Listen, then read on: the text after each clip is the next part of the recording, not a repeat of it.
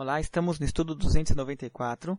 No estudo de hoje nós temos uma mitzvah, no qual nós vamos apresentar o quarto tipo, a quarta categoria de depositário que nós temos na Torá. Nós já falamos de 3 delas, que era aquela pessoa que é o depositário remunerado, a pessoa que aluga um objeto, depois nós vimos no estudo anterior a pessoa que toma um objeto emprestado, e agora nós temos o quarto tipo, que é a pessoa que ele tem a menor responsabilidade.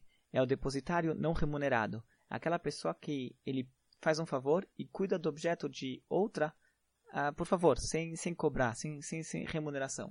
Então, nesse caso, o grau de responsabilidade dele é o menor possível. Ele está fazendo um favor para o outro, cuidando do objeto do outro, sem poder usufruir do objeto, ele não está tomando emprestado, ele não vai usufruir do objeto, ele não está recebendo nenhuma remuneração para isso.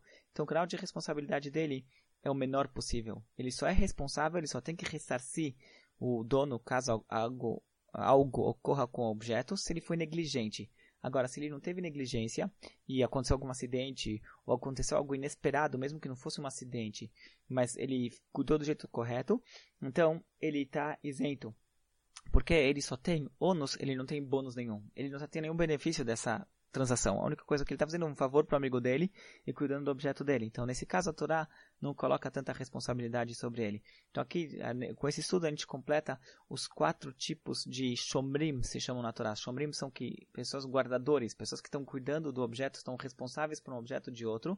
É lógico que se tem outros contratos entre as partes, então se aplica o que as partes acordarem sobre si. Mas tem a lei da Torá, se não houve nenhum acordo anterior entre as partes, então o que rege a lei da Torá, que são essas 4 leis que nós estudamos nesses dias.